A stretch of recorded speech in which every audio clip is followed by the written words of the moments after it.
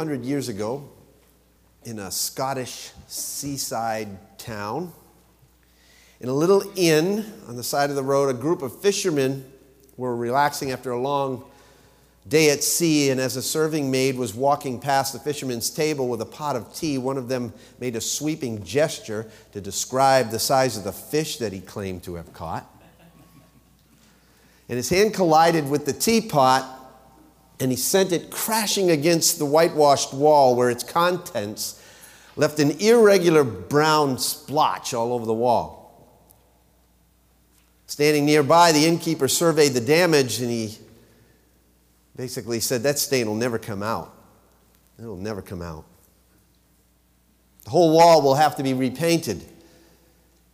Perhaps not. And all eyes turned to the stranger who had just spoken. What do you mean? Asked the innkeeper. And the man said, let me work with the stain for a minute. And standing up from his table in the corner, he said, if my work meets your approval, you won't need to repaint the wall. So the stranger picked up a box and he went to the wall, and opening the box, he withdrew pencils and brushes and some glass jars of linseed oil and pigment, and he began to sketch lines around the stain and fill it in here and there with dabs of color and swatches of shading, and soon a picture began to emerge on the wall. The random splashes of tea had been turned into the image of a magnificent stag with a huge rack of antlers. And at the bottom of the picture, the man inscribed his signature, and then he left, paid for his meal, and he left. The innkeeper was stunned when he examined the wall. He said, do you know who that man was? The signature reads E.H. Landseer. If any of you are artists or appreciate art, you will recognize that name. Indeed, they had been visited by the well-known painter of wildlife, Sir Edwin Landseer. The point that I'm making with that story is that God wants to take the ugly tea stains of our lives and not merely erase them, but rather turn them into things of beauty. Last week we talked about being $20 violins that in the master's hands could make beautiful music together. Today we're talking about being tea stains on a wall, and through the artistic hands of our master can make beautiful music to the world, or artistry to the world. I want to recap a little bit of last week's message because I want to finish it up today. But the major thrust of last week's message was to ask you the question, is God tapping you on the shoulder? That was the question I asked you last week. And it's the one I want to repeat again today, because as I said last week, that the call to discipleship is the intention of God. He's calling us to be his disciples, that he might send us out to make other disciples. There was a process involved as the 12 went through from being disciples to apostles, as we talked about last week, designated to carry his message into the world, and that I suggested to you that Jesus takes each of us through the same process, the same basic pattern. And I began that pattern last week, and I want to conclude it today. So let me just recap a little bit. Number one, we said last week that our call to discipleship begins with God's personal invitation. No one can come to me, Jesus said, unless the Father who sent me draws him. Jesus said in John 6:44. So discipleship then begins with the subtle draw of the Father, and we're responsible to respond to his call. And last week I likened that to the call of God being like a tap on the shoulder, so to speak. Are you listening? Are you aware of what he's doing in your life? Have you felt the tap? Maybe you did last week. I've talked to some of you. I know some of you have. What are you going to do with it now is the question. Because he's personally called us through his son Jesus, says Matthew 10. He personally desires us. We talked about that he really wants us to be on his team. He wants us to be his disciples, to go out into the world, to make others. And he has carefully chosen us, handpicked us. You have been chosen of God, Paul says, holy and beloved, complete with flaws and weaknesses, And remember the statement that had so much impact on me when I was first saved and I ended up going into the ministry, or going into Bible college to prepare for the ministry. When I first entered that endeavor, a gentleman had told me, Russ, remember, the Lord doesn't call the qualified, He qualifies the called. Remember that? And may I repeat that it's God's sovereign choice of us that makes us His disciples, not our choice of Him. And He's personally appointed and commanded us, we saw. We've been summoned, we've been called, we've been chosen, we've been appointed to go and bear fruit. Our call to discipleship begins with Jesus' personal invitation. But secondly, we saw last time that our call to discipleship is protected by Jesus' prayerful intercession. That Jesus is now in heaven interceding on our behalf, and that if God is for us, nothing can be against us. Is that right? And the reason is because Christ is not only has prayed for us, but He is praying for us right now. Remember, Hebrews 7:25. Therefore, He is able to save forever those who draw near to God through Him, meaning Christ, because He ever lives to make intercession for us. No one can bring a charge against God's elect. God is the one who justified us. There's no one who can condemn us. Christ Jesus has died. Yes, rather, He was raised, who is at the right hand of God, Romans 8 says, and also intercedes for us. Our call to discipleship is a product of Jesus' personal invitation. It's protected by Jesus' prayerful intercession. And thirdly, this is where we break off onto new ground today. Our call to discipleship becomes a process of powerful instruction and radical transformation. Powerful instruction and radical transformation. Mark chapter 3, verses 13 to 15. I'd like you to turn there and let's familiarize ourselves with this text again, because I did bring it up last week. Mark 3, verse 13. Mark records, and He went up on the mountain, meaning Jesus, and summoned those who He Himself wanted, and they came to Him. And He appointed 12, so that they would be with Him, and that He could send them out to preach and to have authority to cast out the demons. Okay? It's all right there, contained in those few verses. He summoned us. He wanted us, we came to Him, and He appointed us so that we would be with Him and that He could send us out to preach by way of application. Interesting word choice, that they might be with Him. They were chosen in order to be prepared. Think about that for a minute. In order to accomplish His mission, Jesus didn't just appoint disciples to carry on His work and leave it at that. Because as they were with Him, He prepared them. You cannot skip that piece.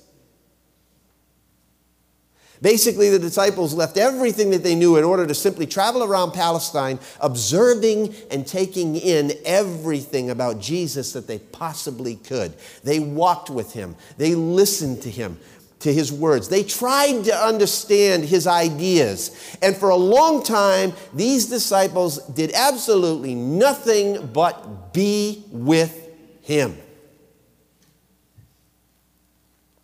Now, to the casual observer, it might have looked like they were nothing more than a bunch of Jesus groupies following Him around, not really knowing why, nor having any apparent purpose whatsoever. In fact, on more than one occasion, as we read the Gospels, we find out that they even seemed counterproductive to Jesus' mission. Isn't that right? For instance, they argued amongst themselves. They didn't understand the point of His parables any more than the rest of the crowd did. They rarely did much to help Jesus, and often there were incidents where they actually attempted to interfere with what Jesus was trying to do. They said the wrong things. They asked the wrong questions. They offered the wrong advice. They often did exactly opposite of what Jesus told them to do, and they certainly didn't seem to have much faith. It was not uncommon to hear Jesus say things like, "Oh, unbelieving generation, how long shall I be with you? How long shall I put up with you?" These are Jesus' words. And to refer to them as, what was the common reference? Men of little faith. Men of little faith. Sounds a bit like you and me, doesn't it? Yet with all their spiritual inconsistencies, they were his chosen disciples. They were his. And they needed to have their worldview drastically altered. They had to follow before they could fish. Jesus said, "Follow me, and I'll make you fishers of men." Following before fishing principle. Very simple. They had to be solidified before they could be sent out. In one man's words, they had to learn as disciples before they could minister as apostles. And that's true for every single one of us whom he has tapped on the shoulder. That's why it's so imperative that we be with Jesus. Are you with him? You spending time with him? It's imperative that we are with Jesus and that we live life coram Deo, which means before the face of God. To be with him. Every moment, every day, lived in the presence of God. Let me ask you a question. Do you live in the presence of God every day? That's a very simple answer. It's not hard. What do you think the answer to that question is? Yes. It's a no-brainer. God is everywhere. You live in the presence of God. The critical question is, do you live like you're in the presence of God? That's a whole different issue. That's one to cause us to pause and reflect. And maybe even shake our heads no. Spiritual maturity, I'm going to make a statement now, see if you agree with it. Spiritual maturity cannot come without close contact with a holy example. Spiritual maturity cannot come without close contact with a holy example, and there is no better example in all of the universe than Jesus Christ. The disciples were humanly weak and spiritually inept. They needed Jesus. We are fools if we think that we can do life and ministry without him. We cannot do life and ministry without Jesus. In fact, in John 15, he made that very clear to us. He said, "Remain in me and I will remain in you. For a branch cannot produce fruit if it is severed from the vine, and you cannot be fruitful apart from me. Yes, I am the vine, you are the branches. Those who remain in me and I in them will produce much fruit. For apart from me, you can do nothing." Go green. That's what the youth group's studying. It's all about being in the vine, right? You know what the key word here is? The key word here is abide. Abide. Old school word, we should resurrect it. Abide. Abiding must take place to be with Jesus. There's a little booklet out there, a little book by Bruce Wilkinson called Secrets of the Vine. If you haven't read it, I would highly, highly urge you to get it and read it. One of the greatest little books that I've read. So many things in there I've got highlighted that I need to meditate on more and more and more. And I picked it up again this week and read through it again. And it's just amazing the things that you know or you think you know and you tend to forget. You need to go back to basics. Let me give you a little smattering of some of the things that are said in that book. Principles of abiding. Abiding begins with spiritual disciplines such as Bible reading and prayer. Okay, you could have told me that, right? Yet it may shock you to find out, he says, that we can do these things for years without abiding. Years. After all, reading a book about a person is not the same thing as knowing the person who wrote the book. The challenge in abiding is always to break through the dutiful activities to a living, flourishing relationship with God. When it becomes not duty anymore. Somebody once said, and I can't remember who it was, that you don't really ever learn or know that you're truly dancing until you stop counting the steps. When you're abiding in Christ and you're dwelling in His Word and His Word is dwelling in you, you stop checking off the check boxes in the chapters that you've read to get through that Bible reading schedule in 1 year. Not that that's a bad thing. That's a good thing, and I still do it. But it goes much, much deeper than that. Much, much deeper than that. Principle number 1, to break through to abiding, I must deepen the quality of my devoted time with God. Notice it says devoted time with God, not just devotional time with God. Psalm 27:4. You can read that this week. It talks about seeking God's face and being in His presence. You need to set apart the kind of time that will build a relationship, not just reading about Him, but getting to know Him. Savor God's words to you. Colossians 3:16 says, let the word of God richly dwell within you. Abide. Talk and listen to a person. God is a person. Keep a daily written record of what God is doing in your life if you're so inclined to do that. Lots of people keep journals, prayer journals. They're very instrumental. I have a hard time doing that kind of thing, but when I have done it as a matter of discipline, it's been very, very meaningful and deepening. Principle number 2, to break through to abiding, I must broaden my devoted time, taking it from a morning appointment, or whatever time of day you do it, to an all-day attentiveness to His presence. That's the difference between a devotional and a devoted mindset. Because God invites each of us to be tapped into His purposes and power how much of the time? All the time. How could this work then in a busy person's life? Well, if you're thinking in devotional, it'll never work. But if you're thinking about submitting everything in your life, every moment of every day to God, it will work. It will work.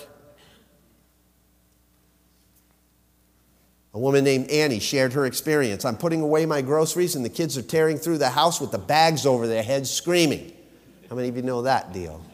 I just saw it out in the Learning Center today, in the cafe area. I can be a little frazzled, but inside, she says, I'm saying, Jesus, you are here with me, in me and all around me. I'm conscious of you. Thank you for food. Thank you for my noisy kids. I'm not always successful at this, she says, but I try to take Jesus with me wherever I go. We keep each other company constantly. That's the difference. Little things like that. Gearing your mind, setting your mind. Setting your mind. Now, there's some barriers to abiding that we can overcome. Misconception number 1, abiding is based on feelings. Misconception. Communion with God is a relationship. It's not necessarily a sensation. So you don't have the warm fuzzies one day. Does that mean that you have not been abiding with God? No. Abiding is an act of faith. It's an act of obedience. Jesus said, if you have my commandments and you obey my commandments, guess what's going to happen? John 14, you remember? The Father and I will come and make our abode with you. You will be abiding. Misconception number 2. We can abide in Jesus without obeying him. Let me repeat that and remind you that this is a misconception. We can abide in Jesus without obeying him. You can't believe the people that I've heard say this to me.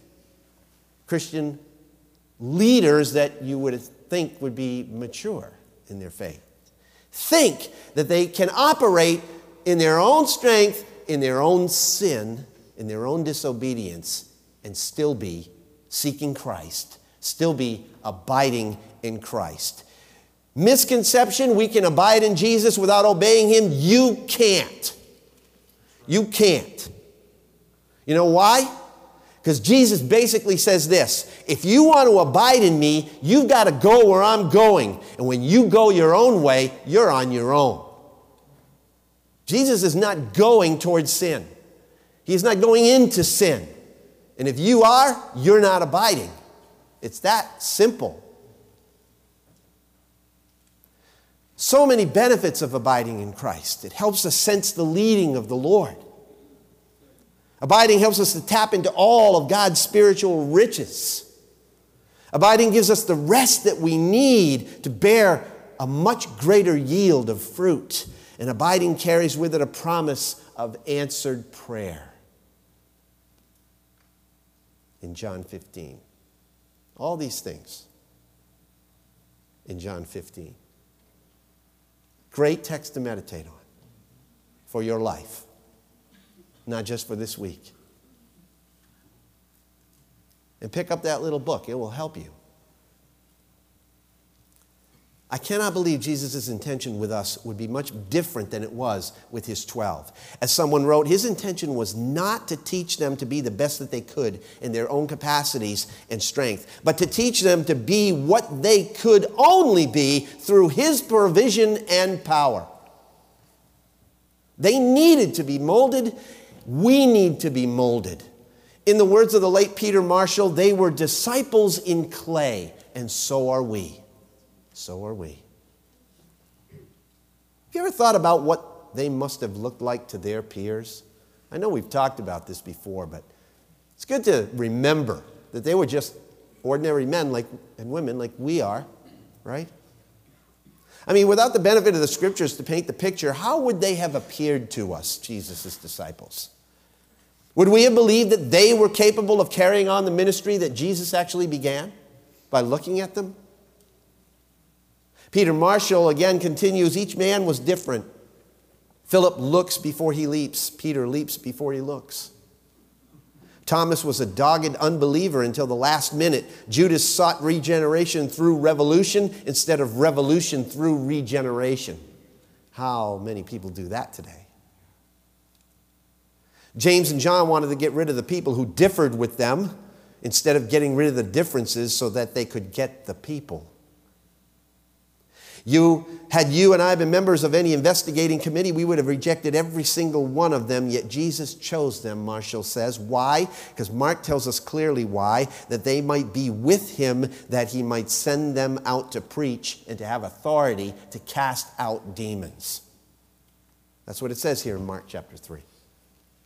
Jesus knew that they had to be molded and instructed and transformed. He wants to do the same exact thing with you and with me. He wants to shape and mold our character in the same general areas that he sought to shape and mold their character. So let's look at some of those areas. Number one, he wants us to learn to rely on spiritual wisdom rather than humanistic reasoning. That's number one. When we read the Gospels, we sometimes wonder how these men could have possibly been so spiritually dull. I mean, they had a hard time comprehending the parables, which I've mentioned. They missed the point of Jesus teaching about his crucifixion, about his resurrection. When he warned them to be careful of the leaven of the Pharisees, you know what they thought he was talking about? Literal bread. Literal bread. Even after the many miracles that they witnessed Jesus do, when faced with feeding the hungry crowds, they still crumbled under the pressure. They still feared when they got on stormy seas in a boat with Jesus. They still got frustrated when they faced feeding hungry crowds, and they still crumbled under the pressure of all of their peers. Despite all the teaching on his death and burial and resurrection on the third day, they still scratched their heads when they encountered the empty tomb, and they wondered what was going on. They were so spiritually dull that they didn't even understand that they didn't even understand. They listened intently to his words, just like you are right now, nodding their heads with approval,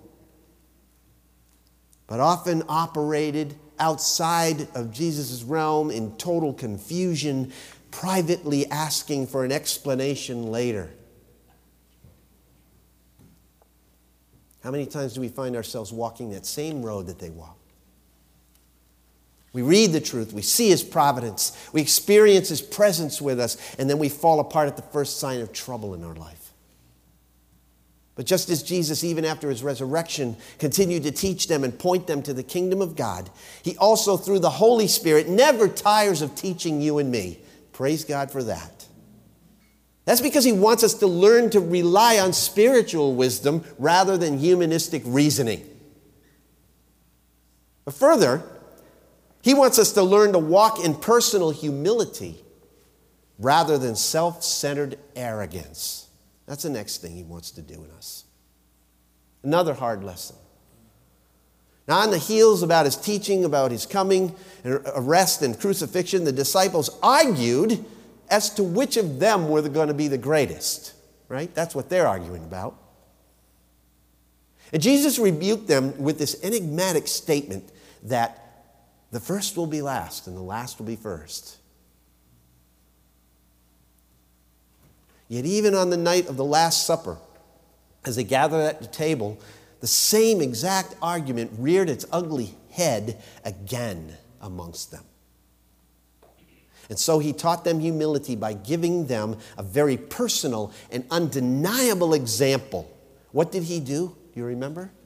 He washed their feet. The Son of God stooped, donned a towel, took a basin, and washed their feet as a hired servant. James and John, they wanted to call down fire on those who opposed them, yet Jesus pointed out to them that that's not the way we do things in the kingdom of God.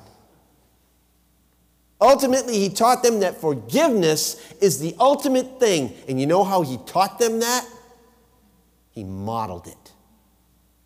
He modeled it by dying on the cross and saying, Father, forgive them. They do not know what they're doing. And we've all done the same things as those disciples. We don't get the message. We don't get it. It doesn't sink in because we're not with Jesus enough. Instead of humility, we exhibit arrogance. Rather than forgive, we aggressively attack those who disagree with us. And there Jesus meets us, pointing us to his own personal example of humility every time, doesn't he? I encountered this past week a great visual that drove this point home to me.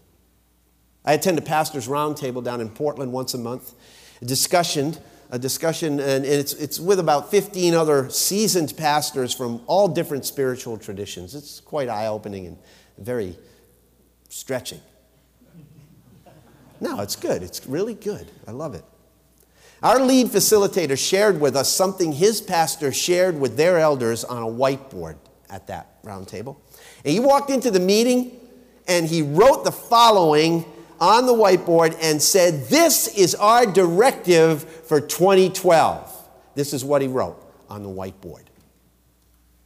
He is greater than I. In other words, he must increase, I must decrease. John the Baptist said, John 3:30. That's great leadership, that guy that did that. That's great discipleship. For anybody who grasps that, that's humility. That's humility. That's what Jesus wants. Here are some other phrases that I wrote in the front of my Bible over the years that we all should regularly keep in our vocabulary. By thy strength, Lord, thou didst bring us up from here. Moses said that in Numbers chapter 14, verse 13. David said in 2 Samuel 7:18, "Who am I, O Lord God, that thou hast brought me this far?" Galatians 2:20, you all know that one. Paul said, "Not I, but Christ." Not I, but Christ. And in Matthew chapter 6, verse 10, also in 26, verse 39 and 42, we read these words. Jesus taught us these words as to how we should pray, but he also used them in his own prayer to the Father in the Garden of Gethsemane. Thy will be done. That's what that is. He wants us to learn to walk in humility rather than self-centered arrogance. Thirdly, he also wants to turn our emotional insecurity into a powerful faith. Turn emotional insecurity into a powerful faith. How many times did Jesus challenge their faith? Again, you men of little faith may have been one of his most repetitive phrases to them. If he were here today, I wonder how many times I would likely hear that on a weekly basis. How many times would you hear it? He wants to change that. He wants to take our emotional insecurity and turn it into a powerful faith. Fourthly, he wants to see our spiritual irresponsibility become an unconditional commitment. His disciples claimed that they would be willing to follow Jesus even unto death. And yet they all left him when he was arrested. When things got really tough, when the stakes got high, they all bailed.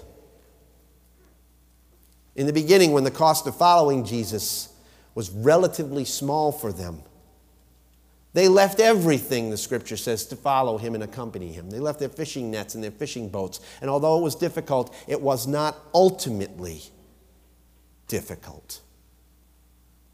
But in the end, when their very lives hung in the balance, the scripture says they left him. What a contrast. Matthew 26:35, Peter said to Jesus, "Even if I have to die with you, I will not deny you." And then it says, all the disciples said the same thing too. That's what that verse says. And yet a mere 21 verses later in that chapter, in the Garden of Gethsemane, after Jesus prayed for them, after he was betrayed by Judas and arrested as a common criminal, Matthew writes these words in Matthew 26:56, "Then all the disciples left him and fled." Period. You know, for many of us, the cost today is pretty small to follow Jesus. And half the time we don't even follow through on those things. Like, now I'm going to meddle for a minute. Like not forsaking the assembling of ourselves together to encourage one another. Fellowship, for worship, and receive the instruction of the Word of God, regularly supporting the church financially. Those are little things. Those are little things. And yet we see them as optional things. And yet the Bible says they're not optional things. Being available to serve, praying faithfully, sharing Christ with your best friend. I mean, that stuff is nothing compared to laying down your life on a daily basis like some people have to do. What in the world would happen if things really got rough for us? The church is in, I think, for a major shakedown. And that's not my prediction. That comes straight from the pen of Peter. Look at Peter, 1 Peter chapter 4 for a moment. 1 Peter chapter 4 and verse 12.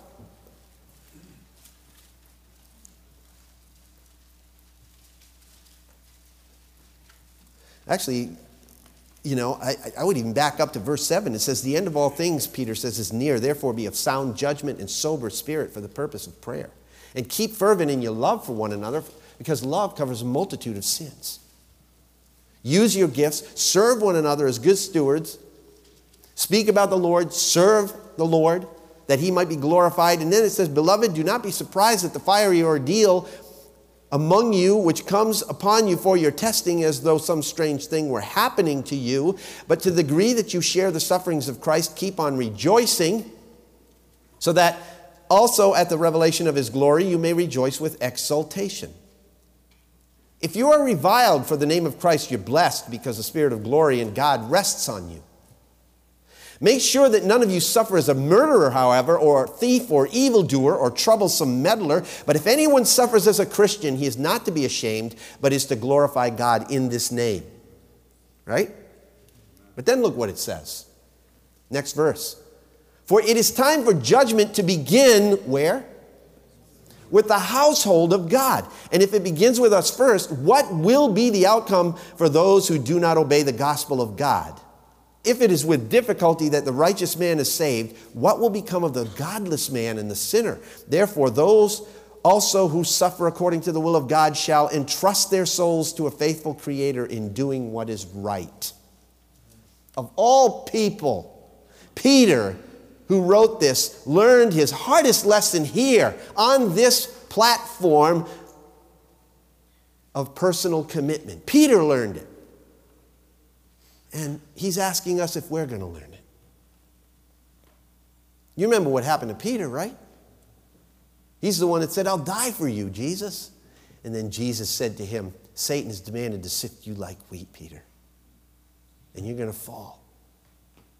But I've prayed for you. And when you've been strengthened and you turn, strengthen your brothers. Jesus prayed for Peter, and Jesus is praying for us. We already talked about that. And for what purpose? Because Satan wants to sift us like wheat.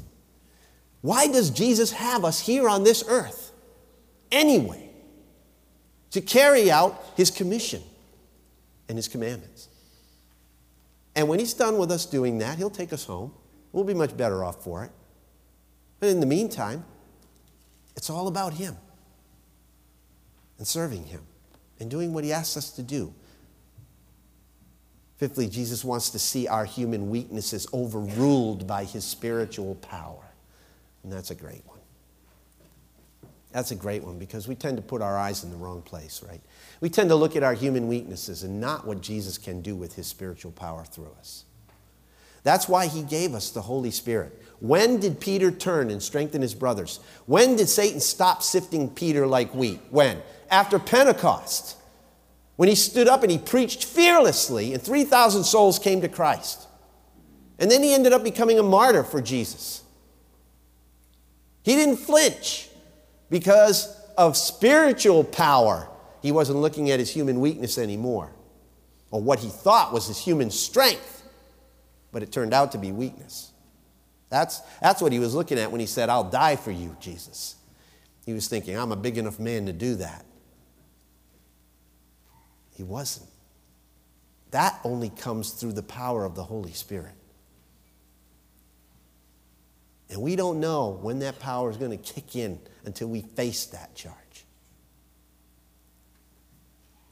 Jesus' disciples failed miserably throughout their training as Jesus discipled them, yet only a year later, after Pentecost, they were filled with the Spirit and they realized what true spiritual power was. They knew it wasn't coming from themselves. They knew it.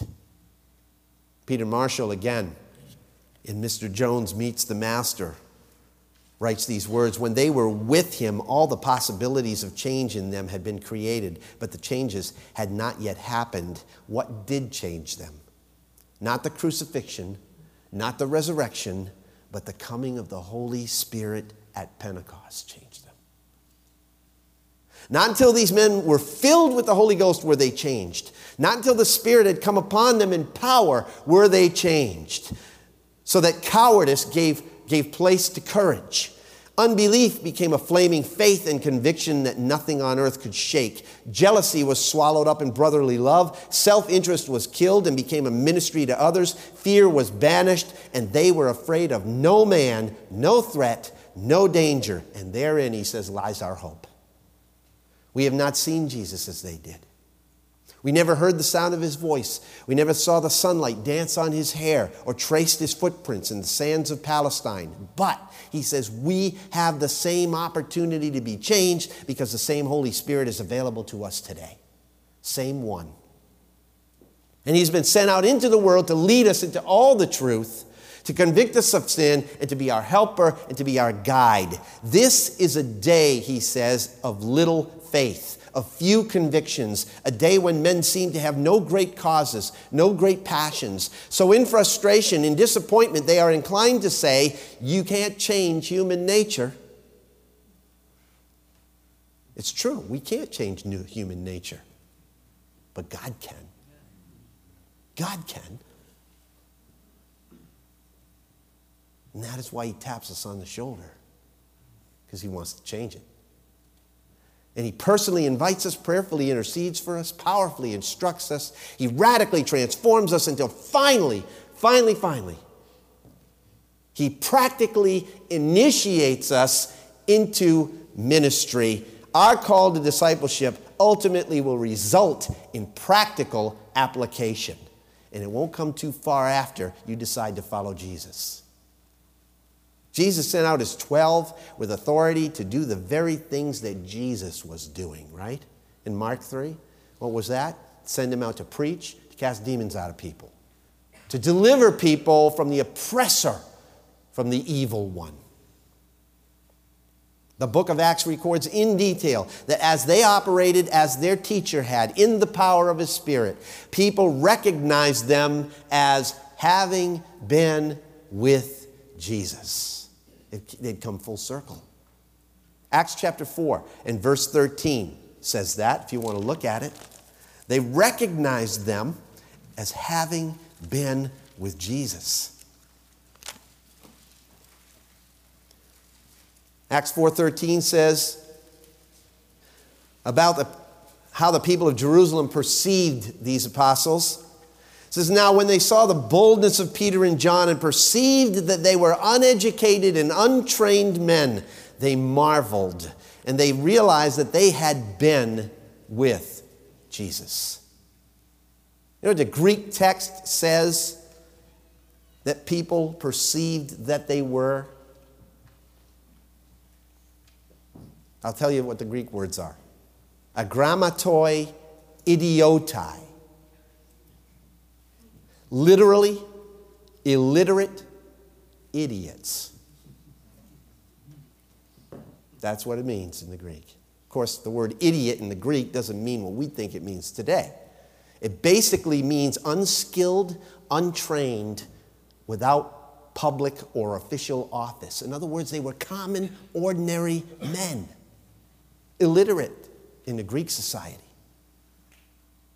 And that was true from a worldly viewpoint. But if it was obvious to everyone that they had been with Jesus to do the things that they were doing, and the same thing ought to be obvious about every single true disciple of Christ sitting in this room. People should know that we have been with Jesus, don't you think? They should know it. And I submit to you that when we are much with Jesus, there is no question in people's minds about that fact. Jesus said in Luke chapter 6 and verse 40, a disciple is not above his teacher, but everyone when he is fully trained will be like his teacher. Will be like Jesus. He sent us out with power and authority. He's left us to continue his work. Truly I say to you, he who believes in me, Jesus says, the works that I do shall he do also, and greater works, in other words, to extent and in effect, than these shall he do, because I go to the Father. But they're going to remain here, and the Holy Spirit's going to come here, and he's going to be with you. And you're going to continue these works to a far greater extent and with more effect than what I did in the 3 years that I was here. But you know what? It must be done Jesus' way, not ours. It must be done in love, too. And it must be done by his Spirit. Jesus said, a new commandment I give to you. Love one another. That you love one another even as I have loved you. That you also love one another. By this all men will know that you're my disciples if you have love for one another. How are people going to know that we have been with Jesus? By love. They're not going to know it by argumentation. They're not going to know it by arrogance. They're not going to know it by legalism. They're going to know it by the love that we show for one another. Listen, friends, the Great Commission cannot be accomplished without the Great Commandment. The Great Commission cannot be accomplished without the Great Commandment. You know what the Great Commission is, right? Go into all the world, preach the gospel to all nations, baptizing them in the name of the Father, Son, and Holy Spirit, teaching them all that I've commanded you. That's the Great Commission. You know what the Great Commandment is? Love your God with all your heart, soul, mind, and strength. And love your neighbor as yourself. That's exactly right. We will be of little use to anyone until we learn that fact, that the Great Commission cannot be accomplished without the Great Commandment. Friends, if we're just giving people the gospel just so that we can put another notch in our soul-winning belts, we might as well forget it. Because people want to know you care. And that's why they flock to Jesus. They want the truth, but they want the grace too. And he showed them that. He was full of grace and truth. He didn't just give them the good news, and I've said this hundreds of times, he was the good news. He was good news to people. I love the author's note in the opening pages of Donald Miller's book, Blue Like Jazz. This is what he wrote in the opening pages. He says, I never liked jazz music because jazz music doesn't resolve. But I was outside the Baghdad Theater in Portland one night, Portland, Oregon, when I saw a man playing the saxophone. He said, I stood there for 15 minutes and that man never opened his eyes. And after that, I loved jazz music. And this is the key point that he makes. He says this, sometimes you have to watch somebody love something before you can love it yourself. It's as if they're showing you the way. Sometimes you have to watch somebody love something before you can love it yourself. Let me tell you, if you want somebody else, your neighbor, your boss, your relative, to want to love Jesus, then you need to show them that you love Jesus more than anything. Because when they see you love something, sometimes they need to see that before they can love it themselves. That's what it means to abide. That's what it means to be in Jesus. When you love him so much that other people find that so irresistibly attractive. I want what that guy or that woman has. I want that.